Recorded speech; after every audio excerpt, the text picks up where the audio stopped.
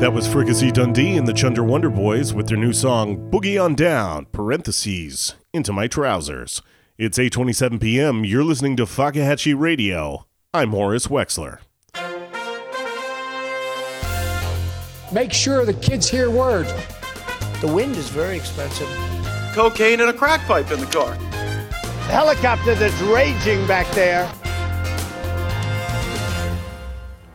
Now here are the headlines that are currently trending on the FakahatcheeGazette.com website.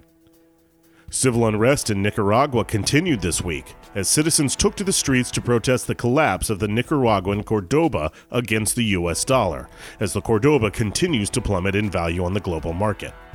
Printing more of the paper money has resulted in radical inflation, with struggling citizens turning to more stable forms of currency like Crash Bandicoot CDs to purchase necessities like bread and toilet paper.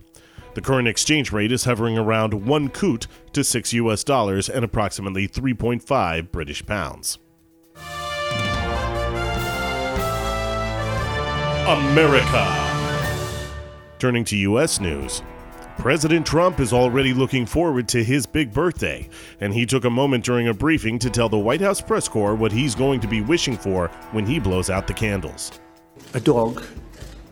A beautiful dog. A talented dog. The First Lady has previously objected to the request on the basis that she's going to be the one that has to feed and clean up after it when the president forgets, citing Donald Jr. as the perfect example.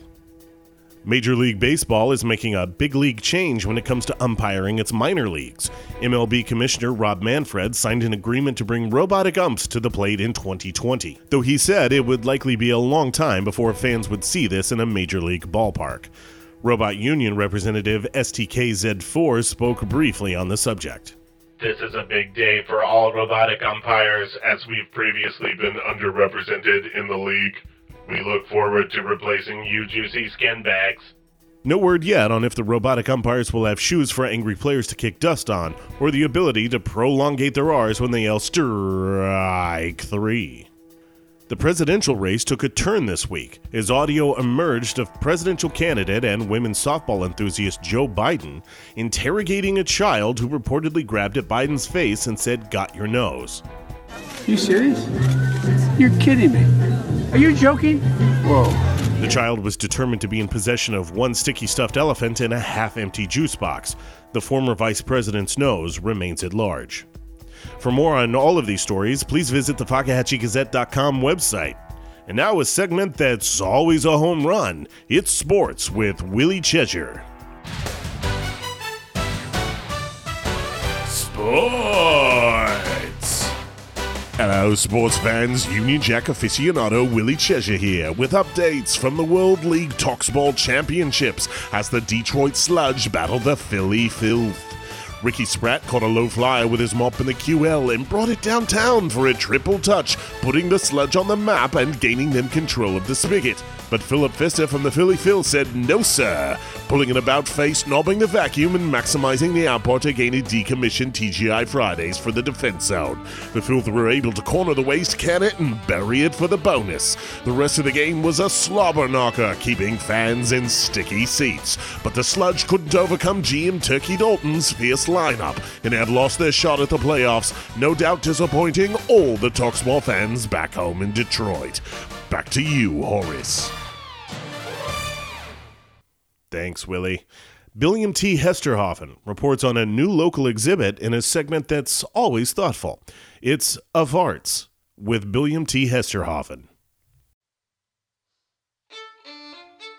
This is Of Arts. I'm Billiam T. Hesterhoffen. The art world is decadent, decaying, choking on its own filth. It's embraced a death spiral that has the flies of lesser talents slowly circling its ragged bones as it staggers and collapses in the cultural wasteland, where its bones will pierce the skin and spray forth milk for the buzzards. But, like a life-giving stream imparting a quenching refreshment, new exhibit, The Snows I Have Known, lands at the Fakahatchee Cultural Center. It's a seminal work for Russian painter Rusey Ilyanovich, whose previous works have struggled to find their place in the cultural zeitgeist. From the banal like his exhibit Sport of Kings, where individual baseball-style cards for members of Congress were created and then dipped in the blood of different birds and laid to dry on a burning log carved to resemble the Washington Monument, to the controversial but ultimately puerile exhibit I Need No Urine, where different fast food containers were filled with the maximum amount of urine they could hold, and then delicately balanced on a Nigel Farage lookalike. But neither were able to contain the hummingbird that is the interest in the art world, and it soon flitted away to do whatever hummingbirds do, eat, I suppose.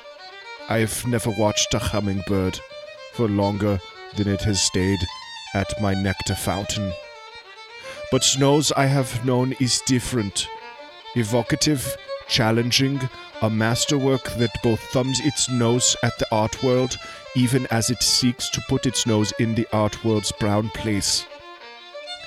Comprising 10 paintings composed of various shades of white, Ilyanovich highlights the snows of nostalgia of a better time when he was younger, capturing nothing but the crisp white snow in these landscapes which feature no trees or plants or animals or sky, but only the gathering snow and its inherent whiteness.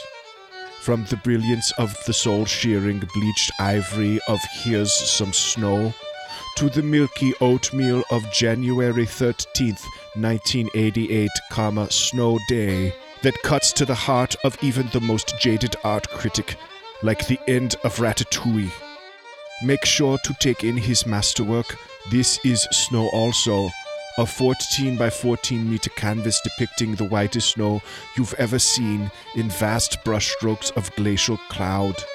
Evocative, stunning, so white it's hard to look at. Don't forget your sunglasses. It shows now through February 7th at the Fakahatchee Cultural Center. Be sure to try the white cheddar popcorn from the snack bar. It's transcendent. This is William T. Hesteroffen of Hearts. Back to you, Horace. Thank you, Billiam. That sounds like an exhibit that is not to be missed. Turning to local news.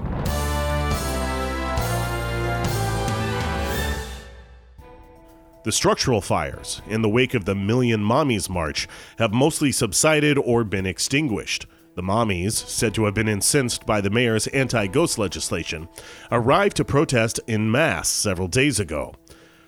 While their protest signs were a bit confused as to their stance, their Molotovs and firebombs made it clear that they were very angry. Now mollified by the flames, the mommies have started brunching and doing a little light shopping at the remaining stores. The police have created a map pointing out shopping districts containing Chico's and Lane Bryant in an attempt to get the Million Mommies to leave town peaceably. There was no sign of the mayor over the last few days, but he is presumed to be okay, with the city council stepping up to lead emergency relief efforts in his absence. Now that we've extinguished the burning car outside the station, programming will continue as scheduled, with my show Night Drive starting tonight at 1 a.m. I hope you'll join me, and even better, share your opinions. For Fakahatchee Radio, I'm Horace Wexler.